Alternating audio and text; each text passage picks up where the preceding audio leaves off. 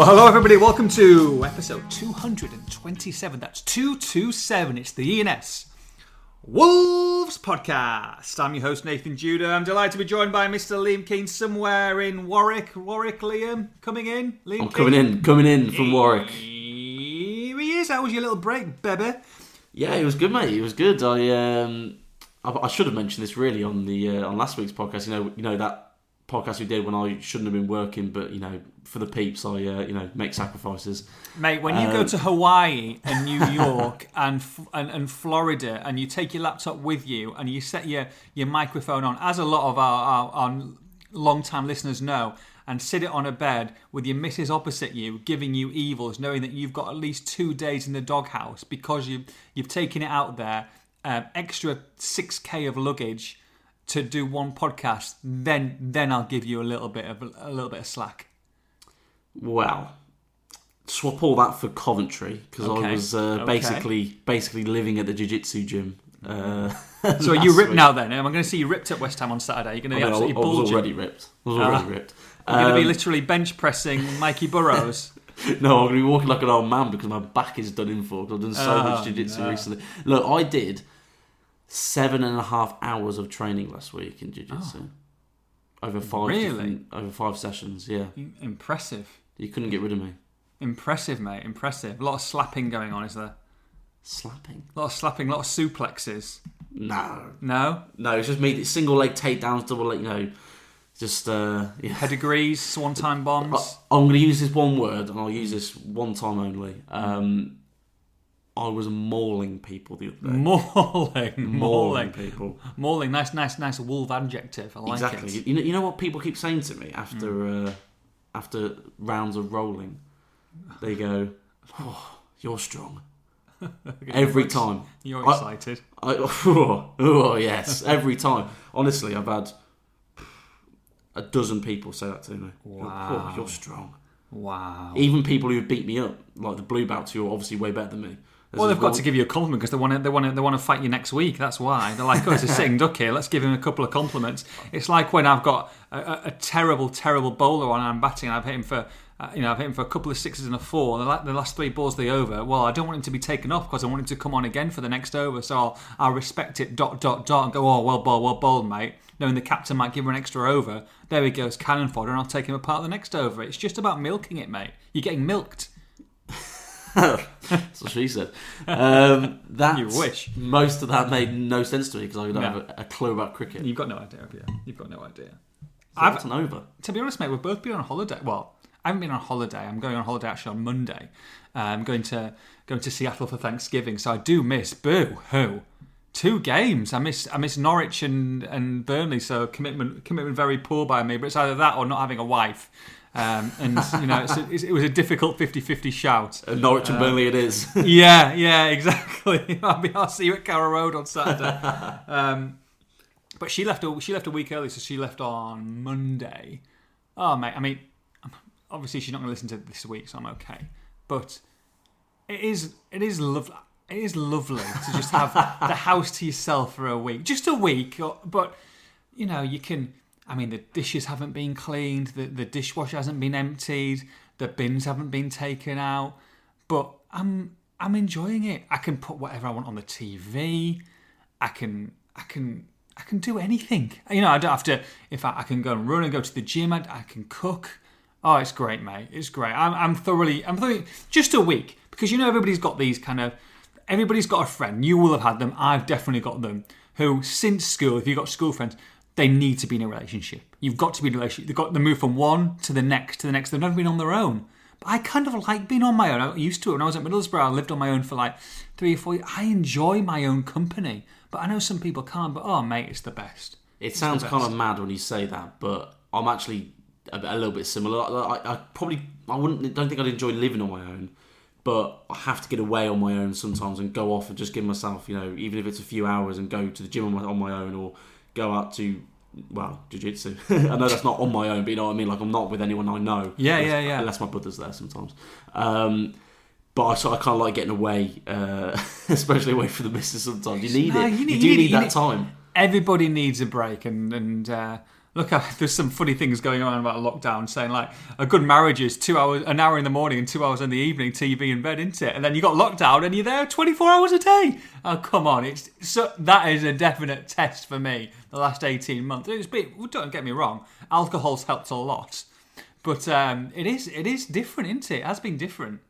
I was still living at home during lockdown, so I never actually. I mean, I was getting fed up with my family, obviously, but I wasn't moved in with the partner yet, so I never actually experienced that. And she works in London as well, so she goes away quite a lot. So you've got the dream situation. So I do get quite a bit of time to myself, but then sometimes it's a little bit too much. Like you're sat there and you're all, all lonely, crying. I'm joking. Wait for it to come back. Crying into your cup. Coming back? No, I'll just go to jiu-jitsu and take out the frustration on other people. You see.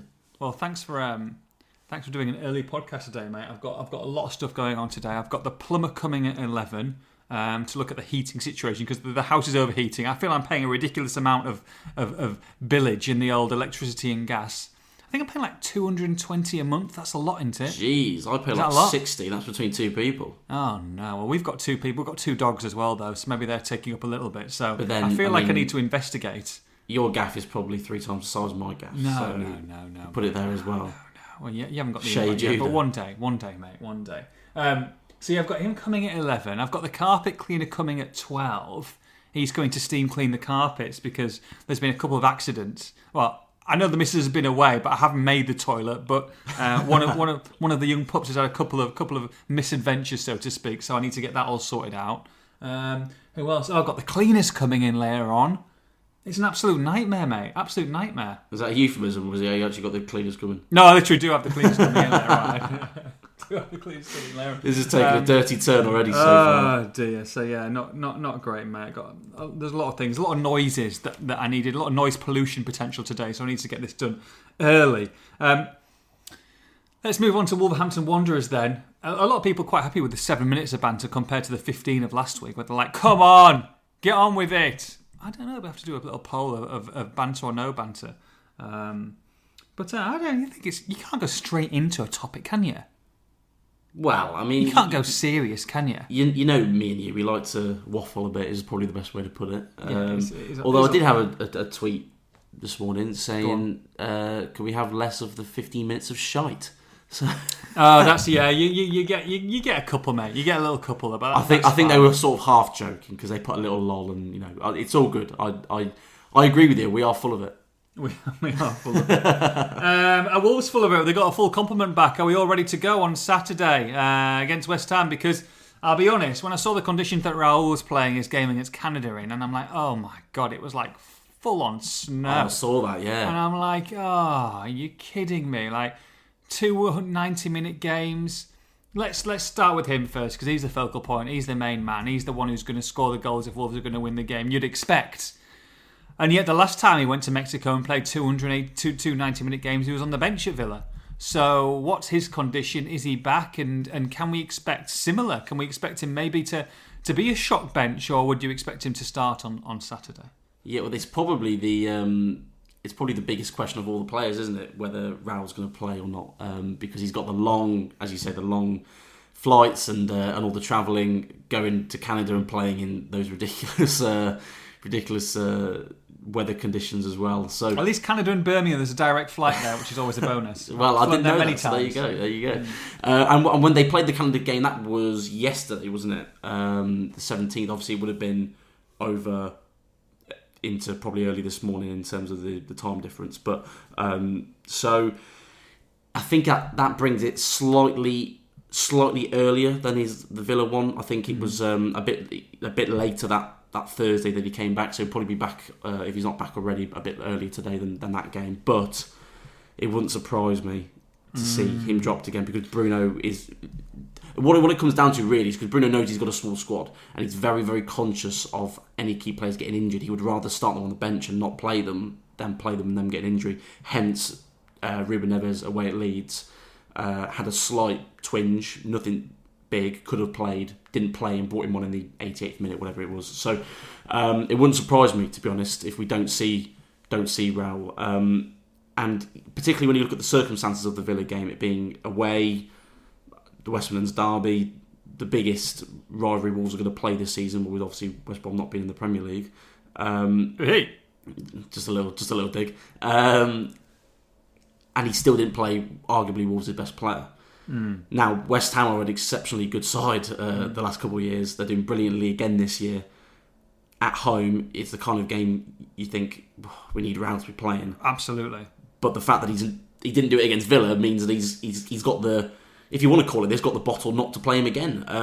I think it's definitely the potential for that to happen. I think what it comes down to really is the condition he comes back in, how tired he is, what time he flies back in, which at the moment is all a little bit up in the air because they're all coming back all at different times, trying to keep up to date with where they all are. It's a frustration though when he plays 2 lots of 90 minutes. I mean, a lot of clubs have agreements where certain players will play maybe the first game full 90 if needed, and then maybe on the bench for the second game. You see the likes of Salah. I mean, Mane came back kind of like in inverted commas injured, but he wasn't. He's absolutely fine. He's training 2 or 3 days before the game. There's a lot of internationals who have that arrangement. Now, I understand there was a situation regarding Mexico and Raul where it got cleared in the end and he could play and didn't get released, and they worked it out, and maybe they worked out saying, well, we'll let you play as much as you want, going forward for Mexico to stop them upholding a potential of Raul not being available. I think it was was it the Southampton game, but I might be wrong. Quite a while ago now. I think that's right. An issue. Yeah. So I don't know whether they've had to kind of cave into that and they can play him as and when they want. I mean, it looks like there's no restrictions on him with him playing 2 lots of 90 minutes. Do you think that they might need to look at that? Saying that we haven't got another international break until February now, have we? So I guess that's done and dusted. But still, you'd rather him be a little bit fresh than that and maybe come on. Mexico, I think, were 3rd in their group. I think they're fine to qualify automatically for the World Cup. So I guess it's important for them too. But at the same time, I'm club over country, so I'm probably being a little bit biased. But I'd rather have my star striker at least been on the bench for the second lot of games. Yeah, definitely. It's they're trying to strike a balance because Bruno, and he's made this very clear that he wants his players to play international football. Remember that rant he had? What was it? 2 weeks ago now, maybe 3. Saying he spoke to his players after the Leeds game and said why are you not starting for your countries? You need to be better. Do this. But, he's really putting the pressure on his players to improve every day. He wants his players to play every game for their national teams, but then also play every game for the Premier League. And at the moment, the way the schedule is, and to be honest, I think the blame probably comes down on the international schedule because for me there is too many international breaks and games at the moment. It's been ridiculous. There's too many at the moment, but it comes down to the scheduling at the moment. It makes it difficult for teams to play their players in every single game. They're only human at the end of the day, and these players are going to get burnt out. One thing that is important to note as well is when Raul missed the Villa game, Mexico had 3 games. Okay. And not 2. I know Raul didn't play 90 minutes in all of them. I think he played 90, 60 and 30. Mm-hmm. So technically it's a similar game time to the 2 90 minutes he played here. But to have not had to do extra travel and an extra, warm-up and extra, preparation for another game, hopefully is going to be, a good thing for Wolves. And he'll be ready to go. Yeah, I hope so. I mean, Mexico lost 2-1 to Canada. Trying to think when the game actually finished. I'm trying to work that out. See, this is where maths is going to come into it, and maths is never my strong point. So what time did the match finish? It finished yesterday. What time did it finish? That's a good question. Let's have a look. I'm going to do... Look at this research that we've got here. We are Googling as we're podcasting. So where they played, they are 5 hours behind us. Now, there's a direct... Depends whether they got a direct flight or not. I know a lot of clubs. I think... See, West Ham paid $100,000 for a private jet to bring Antonio back. So he was actually back yesterday, or the day before yesterday, and training yesterday. How crazy is that? That's mad, that. Fair play, though. I mean, it's worth... You see that goal he scored as well for Jamaica? Whew. Oh, I know. What a goal. I mean, he is different class, to be fair to him. So they played in Edmonton, Canada, which is kind of not ideal. It's not East Coast. It's kind of more towards West Coast. So you're looking at a 10 or 11 hour journey. He's coming back today, isn't he? Basically, he'll be coming back today. By the looks of it. He'd be surprised, yeah. Obviously, it's a 10-hour journey, but you can add... Oh, so it's a 10-hour journey. You add 8 hours as well in your travel because you're flying from west to east. So, yeah, he's basically getting back today. it's going to be touch and go, isn't it? You think? I mean, he's not going to have anything like maybe a training session. He might have got in very early this morning, depending on what flight he got, and maybe trained today. But it's not ideal preparation, is it? No, it's not ideal. I mean, his biggest preparation for the game is going to come tomorrow, most likely. Yeah. And that isn't. And I think they probably won't know at this moment in time until they gauge it. And I'm almost certain, and you've got the press conference with Bruno tomorrow, Liam, but I'm almost certain it'll be very cagey with what he says about Rule. I'm sure he won't say he's definitely starting. I'm sure he won't say he's definitely not starting. It'll be kind of in the meaning, we'll see, we're assessing him. And I can understand that, because if you've got your talismanic striker and you're still undecided whether he is or not, he probably is by that point. You don't want to give West Ham any kind of an inkling either way. And if you are going to have him on the bench and play maybe Juan and Traore and I don't know, and Trincao or Podence or play Traore through the middle, it's you want to keep them guessing, don't you?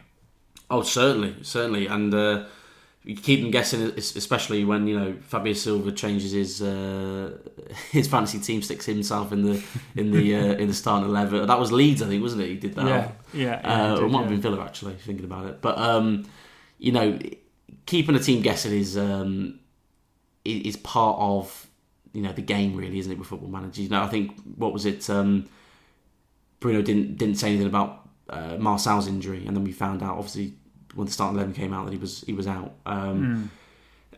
Managers have got to find a sweet spot with that as well, because you don't want to come across like you're lying to media or fans as well. But no one actually, he didn't lie. He just left a bit of detail out. No one asked him about Marcel, but had someone asked, and he said, "Oh yeah, he'll be playing," and then he's not.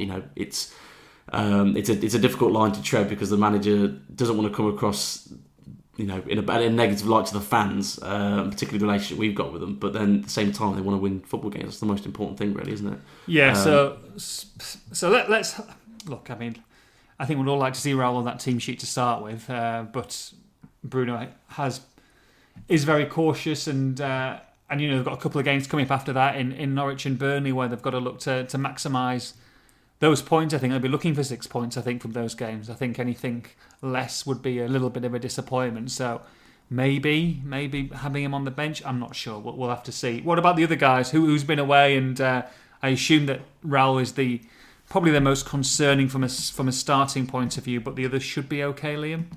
Yeah, I think so. I'm just going to quickly pull something up in front of me. I was hoping to just get it in quickly before you beat me to it, but you've jumped ahead. Well, Willy Bolly's been away with the Ivory Coast, but of course it's difficult to. It's nice for him to get a game. I know it's difficult to say too much on that, because he hasn't been playing for Wolves. It's almost.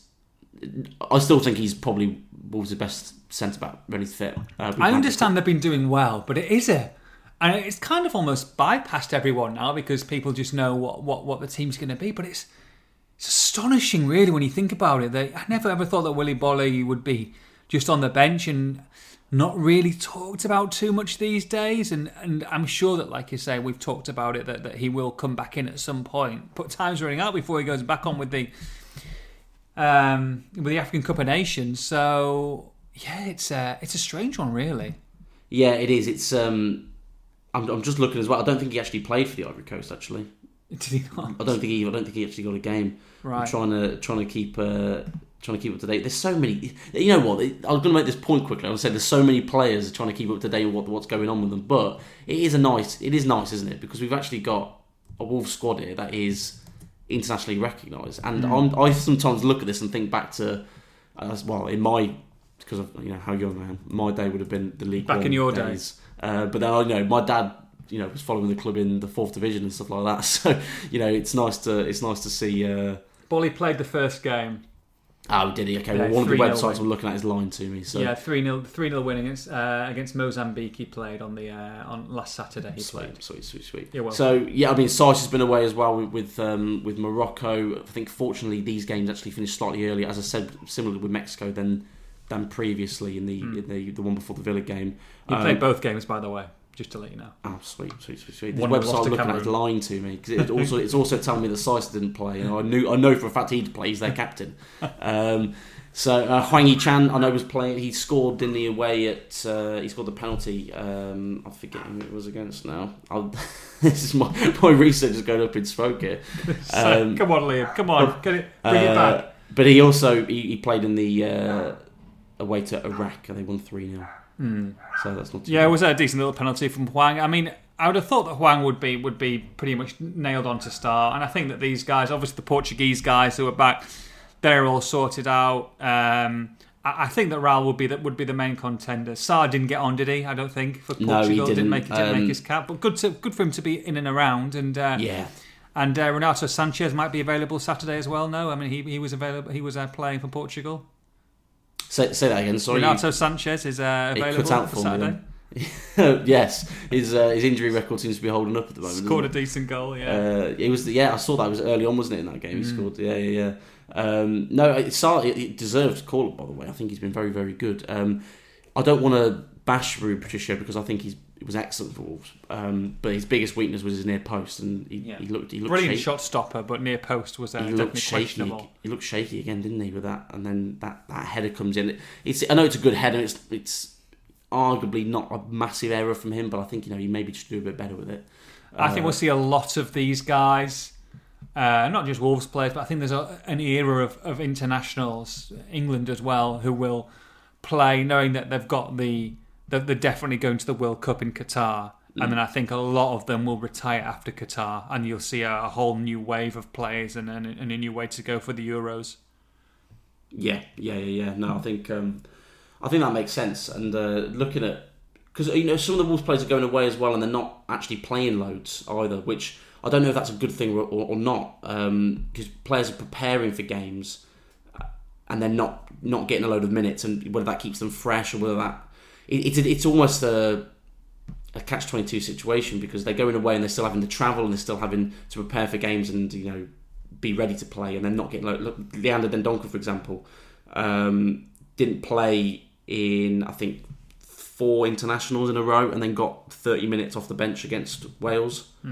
It was benched for all of those games. I mean, you can understand he would be. He's always in the squad, but you can understand why he doesn't get into the starting 11 necessarily. But not to get loads of minutes, is that good for Wolves or not? I don't really know, because they're coming back having had the travel anyway. Would it be nice for them just to be playing? What do you think? Talk to me. It's a difficult one, really, isn't it? I mean, I think that Bruno, especially the way that he came in, he wanted time. He didn't get enough time, I think, with the players, and I think he's still building up those relationships and trying to find information about his players, not just on the pitch, but off it as well. So I was going to flip it on the other side, actually, Liam, and say, look, he's had Trincao, he's had Traore, and he's had Podence here this week at Compton, and that might help those 3 players. That might help those kind of wide players for him to maybe spend some time that he hasn't had, because it's all been a bit of a, it's all happened very, very quickly for him, and they've had to react and they've had to play games, and they hadn't really had a chance to kind of work individually with the players. I wouldn't have thought too much. So it might have actually worked out pretty well for those players to come back, and maybe they might have the advantage, and maybe him seeing the players this week and seeing those wide men, might think, okay, well, I've seen enough from 2 or 3 of these. I'm going to start them on Saturday because I've had a chance to work them. They're grounded, they're not tired, they're not jet lagged, they're ready to go. And I've developed them a little bit more, where I think that they know their roles and they know what to expect from me on Saturday. So if there is a bit of a decision to make, and you've got the likes of Traore who can play through the middle, you've got the likes of Trincao who I think is a large favourite. I think he rates him pretty highly, and you've got Podence, we haven't seen too much of really, but I think the chances that he has had when he's come off the bench, he's looked threatening. So I would not be surprised if it's actually helped those players to be back at Compton, to not be away with internationals playing or not, and that two out of the 3 might get the nod on Saturday. I think that's a good point. Not only are they going to be a little bit fresher as well, but to have that time working with Bruno and working on what they need, and it still is a bit of a transition period. It can only go so far, obviously, but I think he's still in and around that period where a manager needs a bit of time to get over what he wants. And I think probably in those wide positions is probably one of the more important positions for him changing the style, isn't it? And to have them working there is great. And also to bring in other players to beef up the squad a bit. The 4 lads that came back from loans to come in and train, and we may see some of them, going forward. If Sanderson potentially might get recalled, they're certainly looking at the possibility of that with the centre back issue. And then also Bruno Jordao. I don't know if you might have seen from sort of Instagram stories and things like that. In the last couple of days, he's come back into team training. Mm-hmm. Is doing some more bits. He came on a couple of weeks ago. Came back onto the grass, but he's now taken an extra step up. Is he still waiting to come on? Is he? Great. Oh, bless him. It's a great meme. That it's a great meme. It must have been. I mean, obviously it can't have been that long. I think it was like 7 or 8 minutes, but it felt like an absolute lifetime. I was watching just on TV got at the the poor time. lad just got his hands on his hips, going, "Any chance? I want my win bonus here." I actually forgot off the top of my, because I wasn't reporting on Wolves at the time. I was watching that on TV. I forget off the top of my head. Did he actually get on in the end, or did it? I think he did get on. I think for about he a did. minute. I think so. That's what I thought. About a minute, but I'm sure he Yeah. was ready to come on like very early 80s. Yeah, exactly. But no, to have him back as at least an option to beef the squad out a bit, and I think midfield would certainly need a few more options. Now, of course, he's not had loads of opportunities in the Wolves first team. It'd be one certainly to ask Bruno tomorrow, because he could be an option, if he comes in and does well. Remember, he came in when Wolves bought him at the same time as Pedro Neto, and see how differently their Wolves careers have taken off so far. If he can even be half the player Neto has been so far, I think he'd be a pretty solid addition to the squad in midfield. I think the most important thing for him is to stay fit, to get some months where he has not got an injury where he's playing, and whether that might be the 23s with the odd appearance from the bench on in first team games to be an option, or if there's an injury early on in the game, then he can come on. The FA Cup's around the corner as well, so if he can gear himself up for that and get 90 minutes in a first team shirt. But the likes of Jordao, I think, will be important, but I think, especially from the medical point of view, just stay fit. Get some months under your belt. Get some match fitness. And I think the same goes with Mosquera when Mosquera comes back. Mosquera was not bought to be starting at centre-back this season, really. He would have been an option, and I'm sure would have been an option if he developed well enough to maybe play in January or February or March, but as is the injury, and hopefully we see him back sooner rather than later. Again, just stay fit. Try and make sure that you strengthen your muscles so that you are in a position next season to really go for it. Definitely, and the fact that these players are young as well is good. They're going to have hopefully bounce back better and quicker than a player who's over the hill a little bit, and that goes for Neto as well, because these players, obviously Neto in particular for obvious reasons, but all of these players can be assets certainly for the squad, particularly when you've got 2 goalkeepers on the bench one week, or you're having to bring. This isn't a knock on these 2 players, but you're having to bring Luke Cundle and Chem Campbell in. It'd be great for them to get opportunities as well. Don't get me wrong, but they've come through and played for the under-23s, and the opportunities are always going to be few and far between. Whereas the squad needs beefing. Sometimes they're playing the night before or the day before, then they're on the bench the next day. I mean, not going to Louis Molden, didn't he, played against Albion in the under-23s, and then travelled down on his own to get on the bench for the Crystal Palace game the next day. Yeah. It's always playing with fire a little bit when you've got a smaller squad than you want, and when you've got injuries, that's going to make it difficult. That's why Bruno, linking back again to the internationals, Bruno's made decisions to leave Raul and leave Ruben out and players like this. So hopefully we get to a point where the squad's big enough he doesn't have to do that as often. Or even if he does, the squad has got ample cover to make up for them missing out. Right, a little segment here then, Lee. We kind of touched on one of those that I want to approach, but we'll discuss it. It's called A Big 6 Weeks 4. That's what it's called. A Big 6 Weeks 4. Okay? Okay, so three topics of discussion. I'm a little bit apprehensive. Let's go. Liam, it's a big 6 weeks for Adama Traore. The do's, the don'ts. Is he staying? Is he going? Is he going to sign? In the next 6 weeks, surely we'll know what's happening with him. Are Wolves going to look to sell him in January? Is he going to start a run of games? Is he going to get back to the form that we know and we know he's capable of? in the next 6 weeks, is it massive for Adama Traore's Wolves career? Yes. I think you have to say yes, particularly because of, everyone's aware that obviously they're trying to get him, or they have been trying to get him to sign a new contract.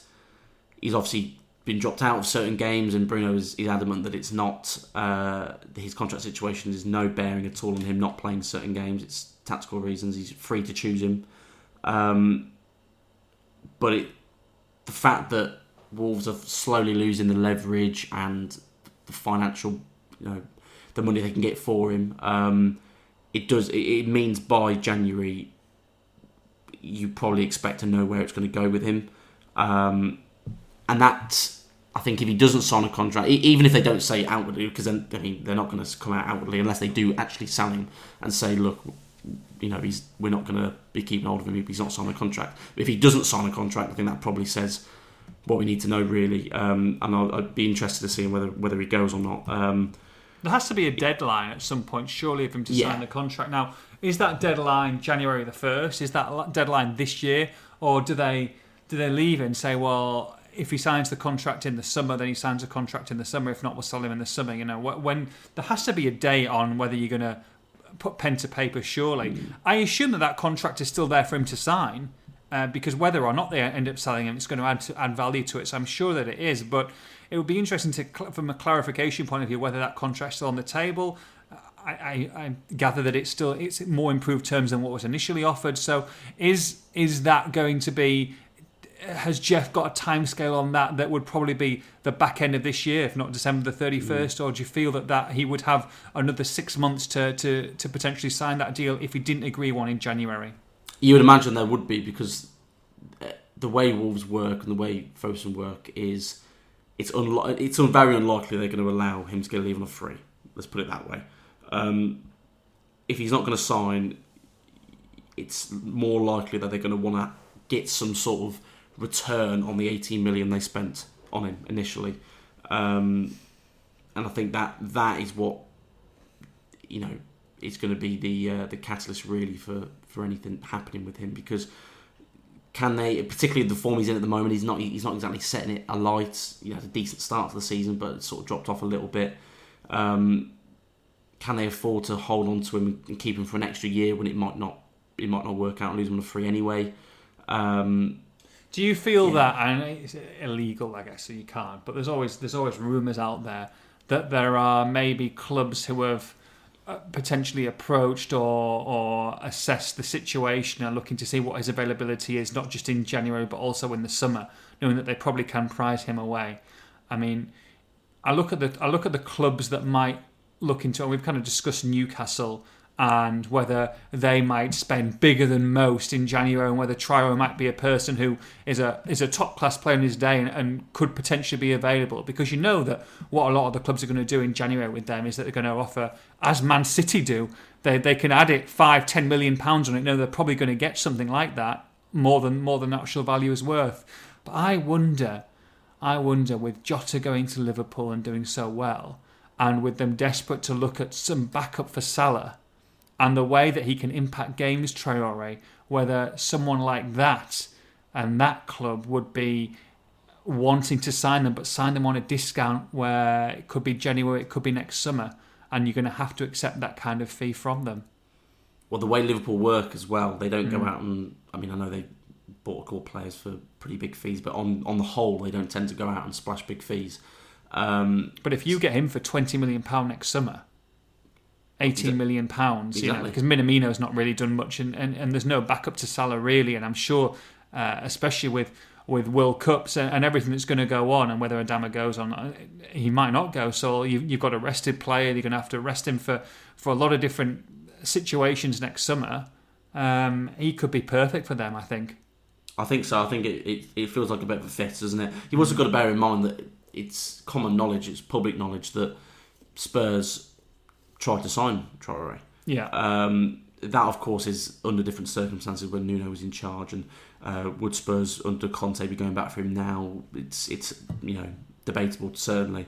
But he's not going to be short of suitors, is he? That's what. Yeah, exactly. What I'm trying to say. He's going to be aware that that club wanted him, and that other clubs would certainly be interested. And also bear in mind other clubs abroad. I imagine there'd be plenty of clubs in decent sized clubs in Spain that would be interested, certainly. So I think he'd know that the options would be there. It's whether Wolves make it an attractive proposition enough for him to sign, and whether he is happy enough to stay.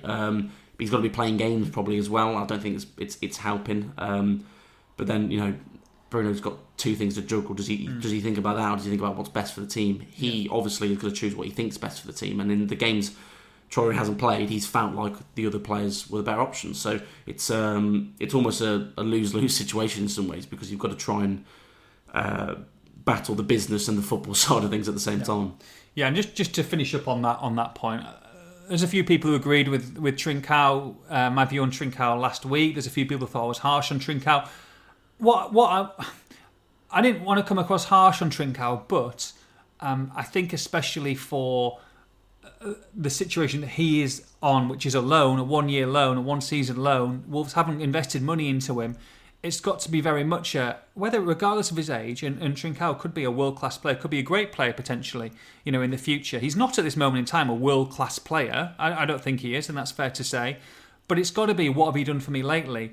And the fact that Barcelona might want him back in January, the fact that, for me, we talk about, is it a Traoré game, is it a Trincao game, is it a Podence game? For me, every single week I'd have Traoré ahead of a Trincao. That's just my opinion.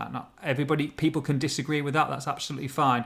But I think if you're facing Wolverhampton Wanderers and you see a front three at this moment in time of Hwang, Raul and Traoré, that's the three that you don't want to play against. And then you can add Pedro Neto to that mix when he comes back in. I'd play Traoré every single week until January if he's fit. That's what I would do. I know you're going to get games where he's going to be poor. You're going to get games where he drifts out, and you're going to be games where he's frustrating. Okay, take him off, replace him. But I definitely think, from my point of view, week in, week out, for me, Adama Traoré plays. He's contracted to this club. He's only going to improve. He's only going to get better with game time.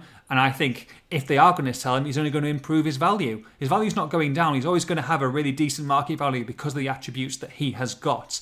Now, Francisco Trincao, depending on whether Barcelona want him back in January or they don't, Francisco Trincao, let's be honest, by January, Wolves have probably made their mind up on him, whether they're going to sign him for £25 million or not next summer. Now, if they haven't, then surely it's better giving game time to someone like a Daniel Podence, like a Pedro Neto, like an Adama Traoré, who is contracted to the club, than someone who's going to leave the club at the end of the season regardless.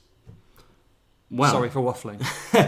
I've taken all that in. I spoke very quickly, but hopefully you kind of understood some of what I was saying. I don't think I can disagree with any of it, to be honest. And I think an important thing to add to that, with Trincao, mentioning him, and harking back again to another quote that Bruno's said, and one I agree with as well.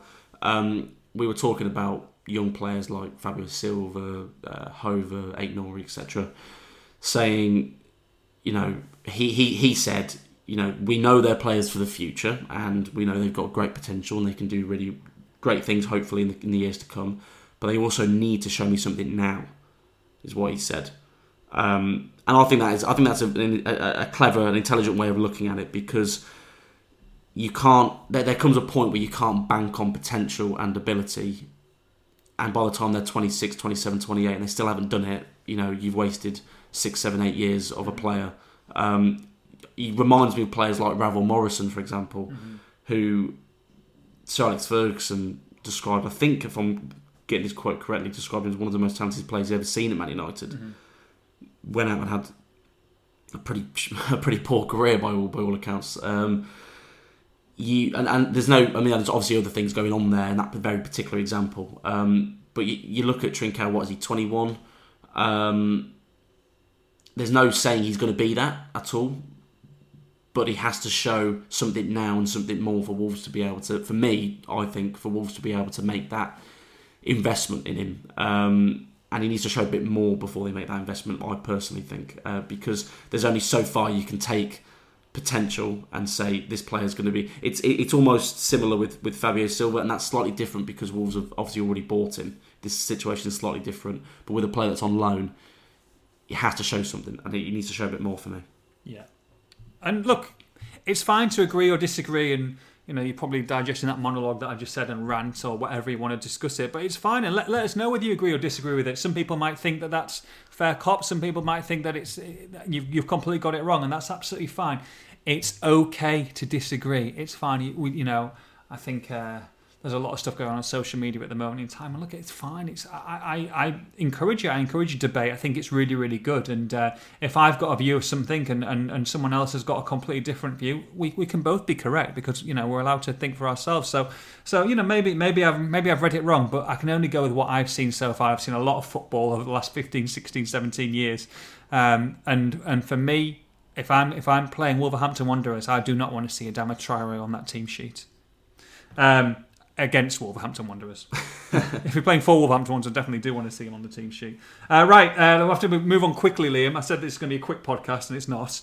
So definitely less of a subject. But Traore, we've got to debate. We've got to debate Traore because that's a massive question mark going into January. So it's a big 6 weeks for Pedro Neto in his rehabilitation and getting up to speed and potentially his return, fingers crossed, in January. I think, you have to say yes because having these setbacks is always a concern. He's obviously a massive player for Wolves, as he showed last season. If he can come, it's an awkward injury as well, isn't it, with a broken kneecap. If he can come in, hit the grass and hit the ground running, and bearing in mind he's going to have to take a little bit of settling in as well, but by hit the ground running I mean with the rehabilitation and get back into team training and get a few minutes here and there and just take his time. It could be a very big 6 weeks for him, and we could be looking in February with a player who's back and starting again, hopefully. These 6 weeks are going to be key in his rehabilitation, getting back onto the grass and seeing him whether he is going to be good to go. I think that this will say a lot now, isn't it? He's not back in Portugal. He's here. He's not just in the gym. He's going to be going to grass. He's going to be doing ball work. This is going to be the key: turning, moving, twisting.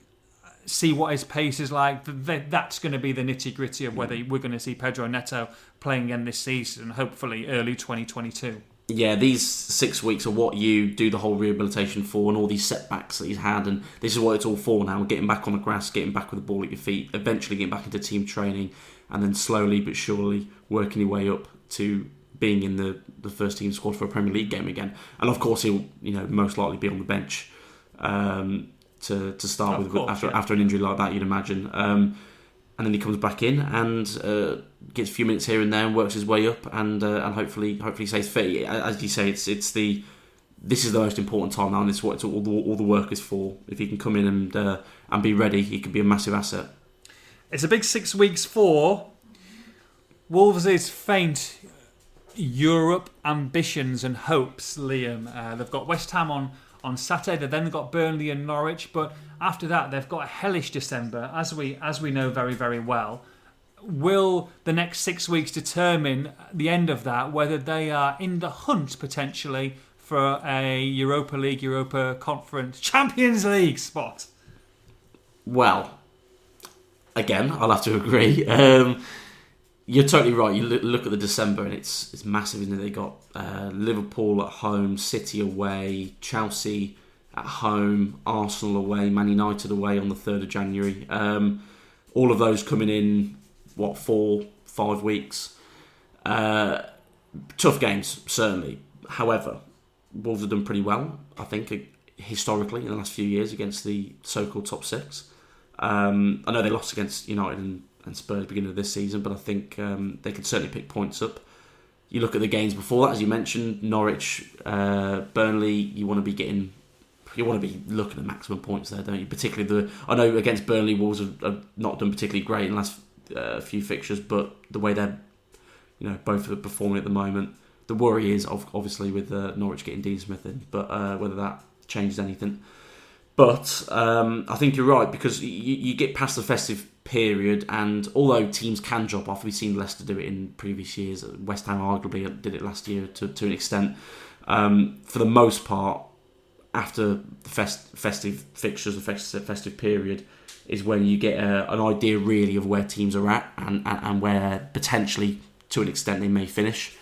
if Wolves can get themselves in that top 10, top 8 come January, I think that'll be a brilliant first half of the season. And I think it'll be a great opportunity for them to push on. And I tell you what, you mentioned the Europa Conference League there. I think I said this to you before, actually. I'll tell you what, I would take that every day of the week. I've already booked Pasha, mate. Pasha Ibiza FC away. We're Pasha Friday and Saturday night, and then a little Sunday morning jaunt. So some of the trips you can go on there, it might not be the sexiest of trips for certain fans, or the biggest of fixtures. Saying that, a club like Roma, for example, are in the Europa Conference League. Obviously Spurs are, so there are good teams in there still. But I would love to go away to Russia and then Lithuania. I'd love to go all these different places I've not been to. So on a very selfish personal note, I would love it if Wolves got in there.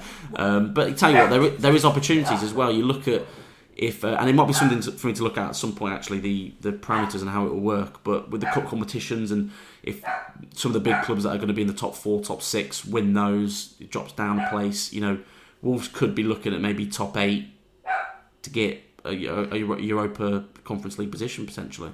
Oh, it'd be an absolute dream, mate. And I've already negotiated. I feel that if the game is on a Wednesday night, we need to be there probably the Friday before, just to acclimatise. It's very important for journalists to go there and just take in and be well rested going into the game. Certainly. Very important. But tucked up in bed at 8 and get up early and walk around and interview some players. And it'll take 6 or 7 days to do that, I feel. I couldn't agree more. I want nothing more than to be. Just doing my bit for the readers and for my bosses by going out there and sitting on a sun lounger, Ibiza. Excellent news. Right, before we go on to questions, a word from our sponsors, Adoption at Heart. Adoption at Heart provides adoption services for the City of Wolverhampton Council, Walsall Council, Dudley Borough Council and Sandwell Children's Trust, and is encouraging those who are considering adoption to come forward and take the next step. The Black Country Agency is appealing for adopters who can give our children lots of individual time, understanding and ongoing support, and are looking to recruit adopters from within a diverse section of the community, irrespective of gender, sexual orientation, disability, race or faith. To start your adoption journey or to find out more, why not book on the next virtual information event? Visit adoptionatheart.org.uk to see the next available dates, and to book your place, call 01902 553818. Let's take some questions, Mr. Liam Keane. Dan Southall says, lads, can we find out what on earth is going on with Molineux? Fosun are talking about doing it up bit by bit, but the Graham Hughes stand still isn't sorted and the Molineux looks shabby and dated. Probably add to that, Liam, as well, is that they're not going to go with the safe standing trial as well. I mean, I know they've got safe standing in there, but to carry on and include the away fans, etc. So what's going on with Molineux, Liam? It's the golden question. See what the podcast, another 1 hour podcast, we can have discussing that. And of course, the dogs have to interrupt me as usual. Unbelievable scenes. There's Posty drops a packages or two. Baloo, Stitch. No barking. No barking, Liam. No barking. Liam? Yeah, no barking, Liam. Okay, carry on. Like a feral animal. It's a great question. I'm going to certainly take a look, particularly with the Graham Hughes, because it's overdue to have a look at where we're going with that. But it's the pandemic's obviously had a massive impact on this. But obviously, and the plans initially changed because there was very early on, folks were looking at moving away. Now it's a case of staying and building on and redeveloping stands as we go. I think Steve Bull is more likely to go more than before anything else. I think is the plan, because a lot of the facilities, particularly in the concourse, are very dated nowadays as well. It's a tough one to answer because Fosun and Jeff Shee made it very clear as well that they will prioritise the playing squad, number one. I believe, if I'm recalling correctly, he even said that the academy was also a big one. So it's not number one on the priority list. Is the best way to put it at the moment. Work does need to be done. Obviously, the Graham Hughes stand was something separate, something in of itself that they had the structural problems, and because it's I forget the phrase for it. Basically, they have an outside safety inspector that comes in to have a look at it because it's technically a temporary stand. Basically, it's not part of the, it's not part of the South Bank, for example. So that was a separate issue that needs to be sorted. But I will look at where they're going with that. So yeah, it's just not number one on the priority at the moment. And although things need to be done with it, the timing is also crucial. And then they've also got things like materials and problems with Brexit and COVID to do with materials, steel, and all this kind of stuff. There's things that are getting in the way slightly as well, and making it more difficult. But when you've got a new manager coming in, the last thing you probably want to do is prioritise a new stadium, which some fans won't like to hear. But they've got to make sure they're stable in that department first, I think. King Wolf, with it being possible that Wolves women won't be playing a league game until January if all cup results go their way, and as such slip down the league table, is it better to be doing the chasing of the league leader or to be the league leader? I would say the league leader.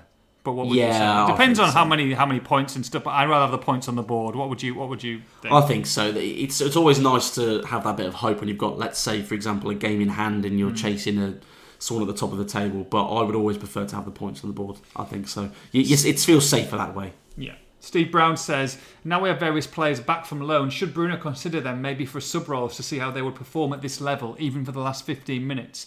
And he says, I'm referring to Conor Ronan and Dion Sanderson for his examples. They, just so people are aware, they haven't been officially recalled. They've come back in just for training. So I suspect, and I'll double check, but I suspect that those four will be back at their loan clubs and won't be featuring in games. Potentially, we may see, as I said with Sanderson, they're certainly exploring the option there of bringing him back in with the centre-back crisis, if you can call it that they're going to have in January. But I think a player like Ronan, has it gone too far? I know he recently signed a new deal, fairly recently anyway. Has it gone too far now? Perhaps he's getting a bit older. He's been on a lot of loans. But a player like Sanderson, he's young enough, can come in. I think could be a good player. It may be an opportunity, yes, to give them chances. But I wouldn't hold my breath. I think playing, particularly Sanderson's situation, playing in the Championship at the moment is a pretty good level for him to be learning. Poco says, how much is Conor Cody worth? I mean, financially as a player, not emotionally as a human being. Because he's worth 100 million as emotionally as a human being. He's priceless as a human being. But it's a difficult one. I mean, market value, it depends. What he brings, and I'm talking about, he would definitely fit in. He's 28 years old, of course. Brilliant that he got his 8th England cap, another clean sheet. He's having the time of his life, and fair play to him. At 28, you think that he's probably got one more move in him if he deems that necessary. He could be with Wolves for a long time to come. But I think if you're rebuilding, if you're having a massive rebuild, Liam, and I know I keep on talking about Newcastle, but Newcastle are looking for leaders, looking for someone who can come in, who can steady the ship, who can be, not just transform it on the pitch, but transform the club and a dressing room environment as well. I would say that, and of course he's still a very, very good footballer in the right system. I would say that market value is probably worth between £8 to £10 million at this stage. Really? What do you think? Do you think a lot less? I'd have gone higher. Oh, okay. Yeah, I think he's England international. I think he's a good age. Proven Premier League player now. I think good age. To say.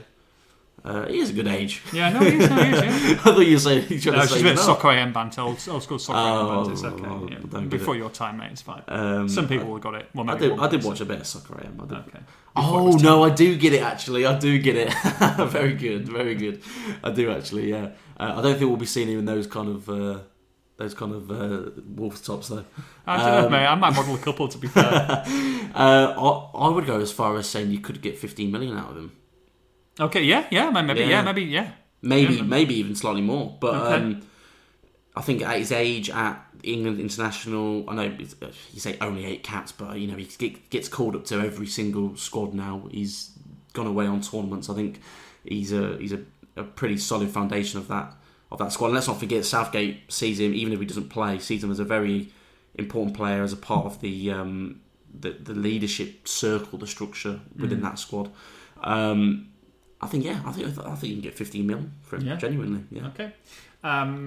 Richard Robinson says, who would win a decathlon out of Saiss, Donk, and Cody? I saw this question and it was first of all very entertaining. Great question. I think I'd go Cody. Okay. Because he is a little bit slimmer. The other two aren't not big fatties, but he's a little bit slimmer, and I feel like a decathlon it would suit his sort of body type better. I think he'd be good at some of the events. So I'm going to say probably Traore might nick it. 100 metres, yes. Long jump, as long as he doesn't hit the plasticine, yes. I would say. Was Traore an option? I thought it was. Oh, was he not? I thought it was Saiss, then Donker and Cody, you said. Oh, yeah, it's Saiss, Donker and Cody. Well, Traore's winning out of the three, mate. You're just obsessed with him, mate. He has to win everything. Oh, dear. I'm going to say Saiss. I think he's a good pole vaulter, mate. He'd have been my last choice. I'd have gone really? Donker next. Mate, have you not seen him throw a discus anytime soon? To be fair, I could see him being the best at that, actually, yeah. A bit of brute force. Right, okay. Thank you very much for that. Let's have a look. Who's your favourite for the Bake Off final? I haven't watched the last episode, so don't tell me. Haven't watched a single episode for several years. Hopefully, mate, it's good. It's good. I don't mind a little bit of Bake Off. It's a little bit of just nice little tense, a little bit of summer, very British, massive in America as well. They all love it. I hope Jurgen's still in it. I like Jurgen, but I don't know whether they made the final or not. I'm going to have to watch that in a bit. A lot of questions about Giles and Ronan and Sanderson, but like you say, they're all just training, are they? I believe. Yeah, that they were. Yeah, so to beef the squad out a bit because it was very, very limited, obviously, with a lot of internationals. Wolfpack. Are the rumours of Wolves showing an interest in Donny van der Beek true? And any update on Saiss and Moutinho's contracts that run out in June? Saiss and Moutinho, I had a look at that, and there was no news. It wouldn't surprise me to see, particularly Moutinho, to see Bruno try and keep hold of him. I think he's a big fan. I do think he's actually been improved for the most part of this season so far. Van der Beek, it's an interesting one there because I'm very cautious that there's probably going to be there's going to be a lot of Wolves get linked to a lot of players, and a lot of it is nonsense. I could envision them being interested in him. Could I envisage him coming to Wolves? Probably not. I think wages he's probably on at Man United. He was obviously at Ajax before, who are also a massive club.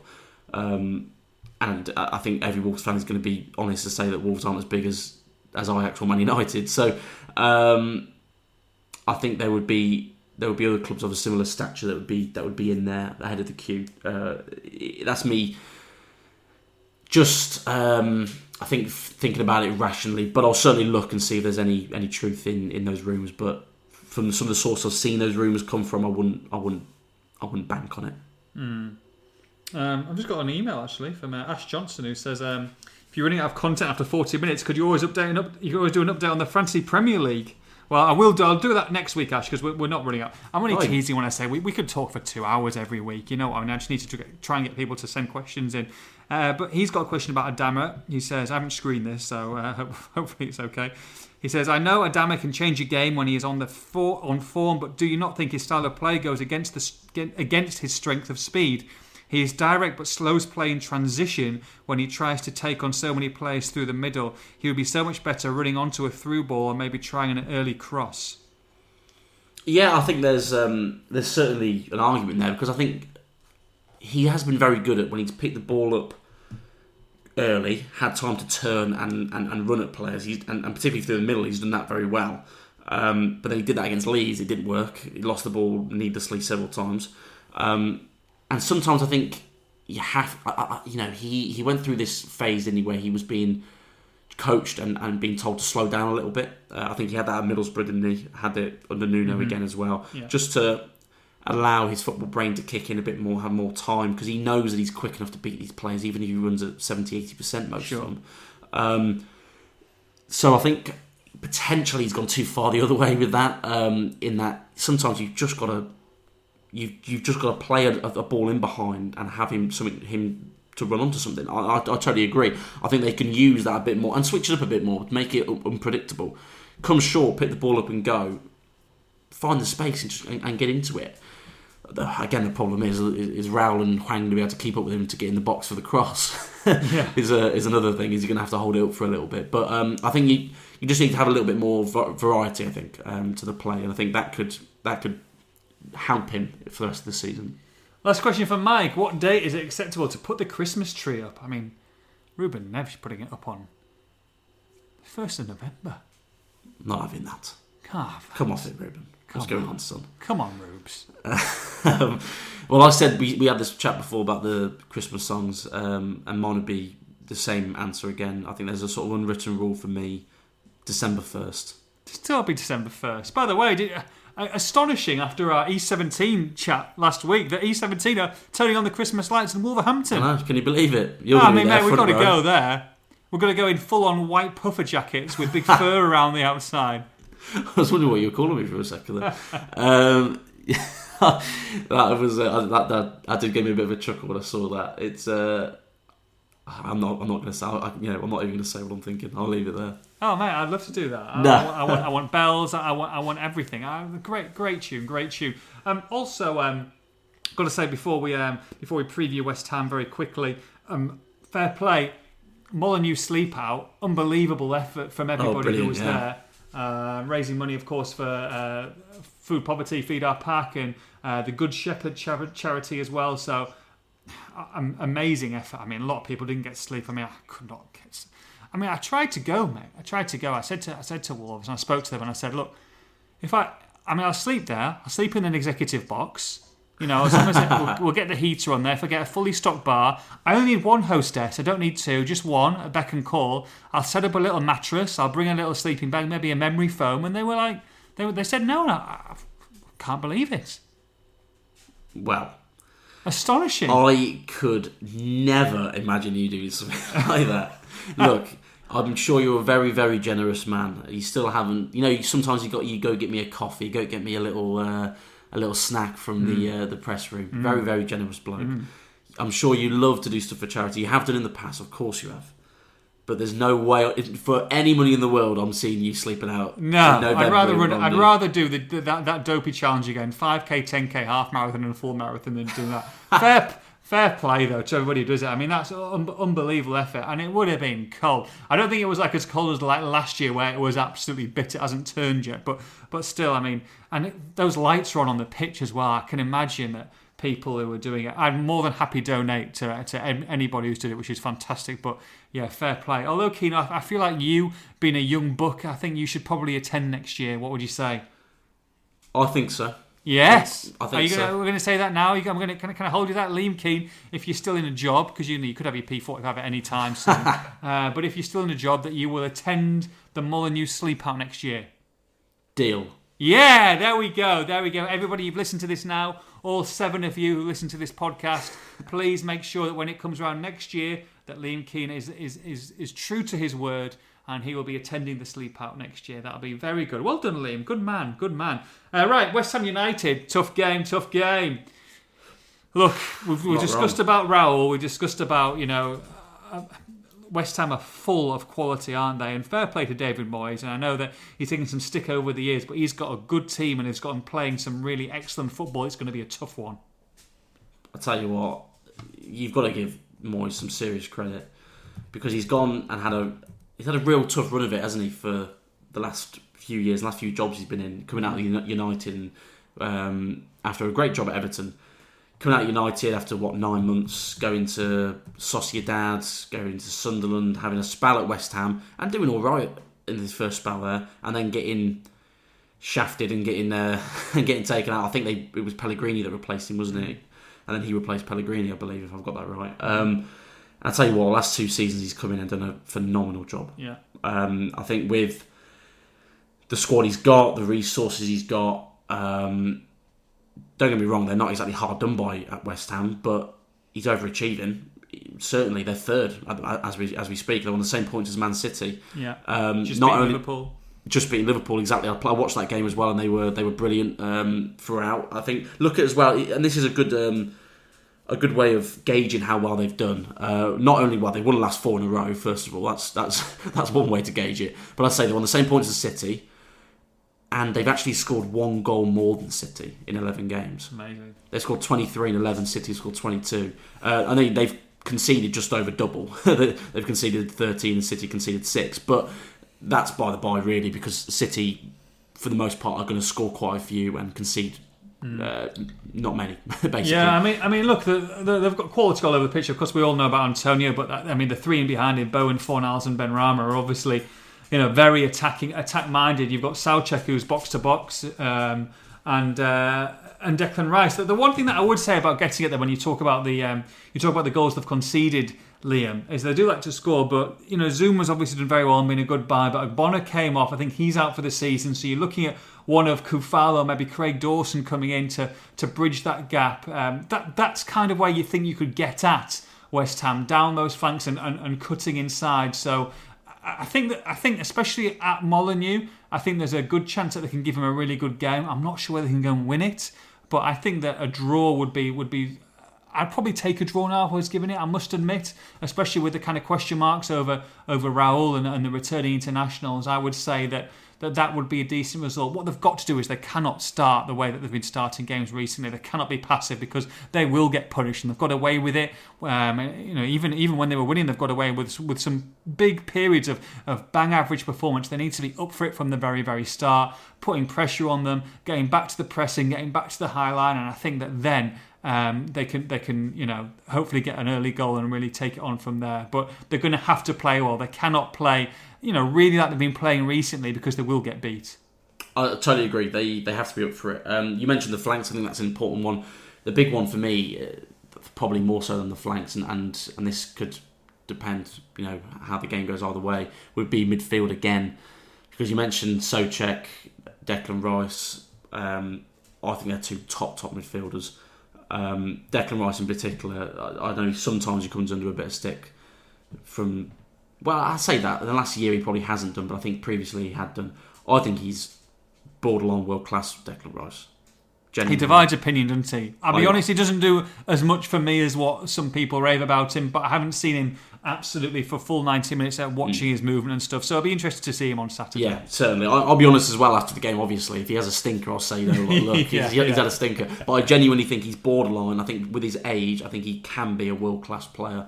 I think he's really that good. I think you look at, I think first of all, let's just put this out there, Man United should have gone in for him because he's exactly the kind of player they needed. How much would he sell for now? I don't think West Ham would accept 100 million for him. Really? Wow. I don't think so. I think that's how important he is to this West Ham team. His age, everything. That's how important he is. I think he's that good as well. I'm not saying necessarily I think he's worth more than that. It's difficult with money wise, but I don't think West Ham would accept it, is what I'm trying to say. That's how important he is. That is a key area for me, because they're 2 bruisers, aren't they, as well? Rice and Souček. As you mentioned, Souček box to box has got a goal in him. Very good in the air. He's been a little bit quieter this season than he was last. I think. Yeah, he has. Career season last year, but I mean, look, if you're not tracking him or he's a menace in both areas, then you're going to be in trouble. Exactly, and if he plays, it wouldn't surprise me to see Dendoncker come in actually to try and handle these 2. Well, look, we've said Dendoncker should be someone like Souček who's got all the ability to do it, and he's unfortunately for Leander, he's a poor man, Souček, at the moment. He is, and he's got to really put something together to be able to, and maybe being opposite someone like him will give him that kind of kick up the backside, where you might think that he might show glimpses of what we've seen it. We've seen it in some games, the last couple of years, that he can do exactly what Souček does, but he's got to do it on a more consistent basis for certain. Definitely. I think you're right in that they are similar, aren't they, in stature, in size, in style. I think they can be, or he can be, a similar player to Souček. But as I was saying, the midfield, I think you look at the Palace game, and although it was very different circumstances and for different reasons, in that Palace played a 3, Wolves lost control of that midfield very early on, and that's for me where the performance came from, and that they were very passive, sitting back, trying to counter-attack. If they can get control of the ball and control that midfield early, that is where they can have some joy against West Ham, because if they can nullify those 2 in midfield, albeit they've got brilliant attacking players, of course they do, I I think there's enough in Wolves' attacking players to cause them more than enough issues. I mean, West Ham, of course, are doing very, very well, but this isn't 2009 Barcelona we're talking about. This is West Ham. They're doing brilliantly. They're overachieving, but Wolves can get at them still. Get control of that midfield and use the flanks. I think that is where the key is for me. But you look at Antonio again. I've got to mention this, and I'm sure you probably would have mentioned it already, that he's the kind of striker, and he has done it already in the past already against Cody. He's the kind of striker that causes Conor Cody problems. Mm-hmm. You need to be able to stop the ball getting in to him with his back to goal, I think, first of all. Because if he does that and starts laying balls off to Fornals and to Bowen, for example, and Benrahma, then that's where they're going to start creating the balls in behind as well. Yeah. Stop that ball early, get onto him early, and rough him up a little bit as well. I like a bit of that. You do. You like a bit of rough and tumble, mate, and somersaults and tippy tails and whatever you call it. At your fight camp. Mortal Kombat, whatever it's called.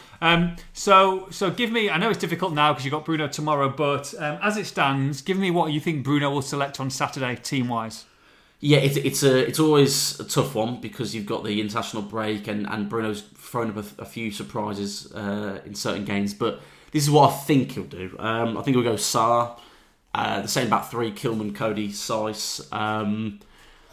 We need to double check, of course, tomorrow with the press conference, but he did say that Marcel should be back. So obviously, of course, it depends on that. But I think Aït-Nouri will keep his place, and Semedo as well. And then the midfield one for me is the real big question, because I would play myself Neves and then Donker for this one. Yeah. For reasons I've just explained. And that's no slight on Moutinho, who I think has been very good. But Bruno has played Moutinho in every game. Yeah. So I think he'll keep him, and I think he'll play Dendoncker and Moutinho. I think he'll drop Neves. And then up front? And then I think he'll play Traoré, Hwang, Jimenez. Traoré, Hwang, Jimenez. Okay, I think Jimenez gets the nod. Okay, good stuff. I think so. I would probably agree with that. I think Jimenez might start. I think you might see him start and maybe see how he's going at 55, 60 minutes, and if everything's going according to plan, great. I would just have one change. I think it'll be Neves and Dendoncker, and I think Moutinho will be on the bench, but we'll see. We shall see. Finally, Liam, for all those people who are still with us after 1 hour 11 minutes. Oh my goodness. 1 hour 11 minutes. At least it's 10 minutes shorter than last week. Prediction, retweet, and let's get the shirt. Prediction, I'm going to say it's going to be Wolverhampton Wanderers 2, West Ham United 2. 2-2 thriller. Desmond. And is the prediction coming off my prediction? Yes, is it's coming off yours. Yeah, you've got it for the next couple of weeks, man. I'm giving you. This is ridiculous. Stay of execution. Well, I'm off for the next 2 weeks. That's why I'm giving you it. I'll be honest. At Palace, you said 1-1, and I said that's exactly what I was going to say. 1-1. Correct. And you've just done the same thing this week. Oh, Desmond. Are we Desmonding? I was going to say 2-2. Double Desmond. So I'm going to stick with it. I was going to say it, so I'll stick with it. I won't change it just because you said it. I'm going for it. I like it, mate. I like it. Double Desmond. Make sure you get those retweets in. Liam, been a pleasure as always, mate. Get yourself there. We'll see you Saturday. Look forward to it. It's from me, from Liam. Have a great weekend. Hope you enjoyed the podcast. Let us know. Take care. Bye-bye.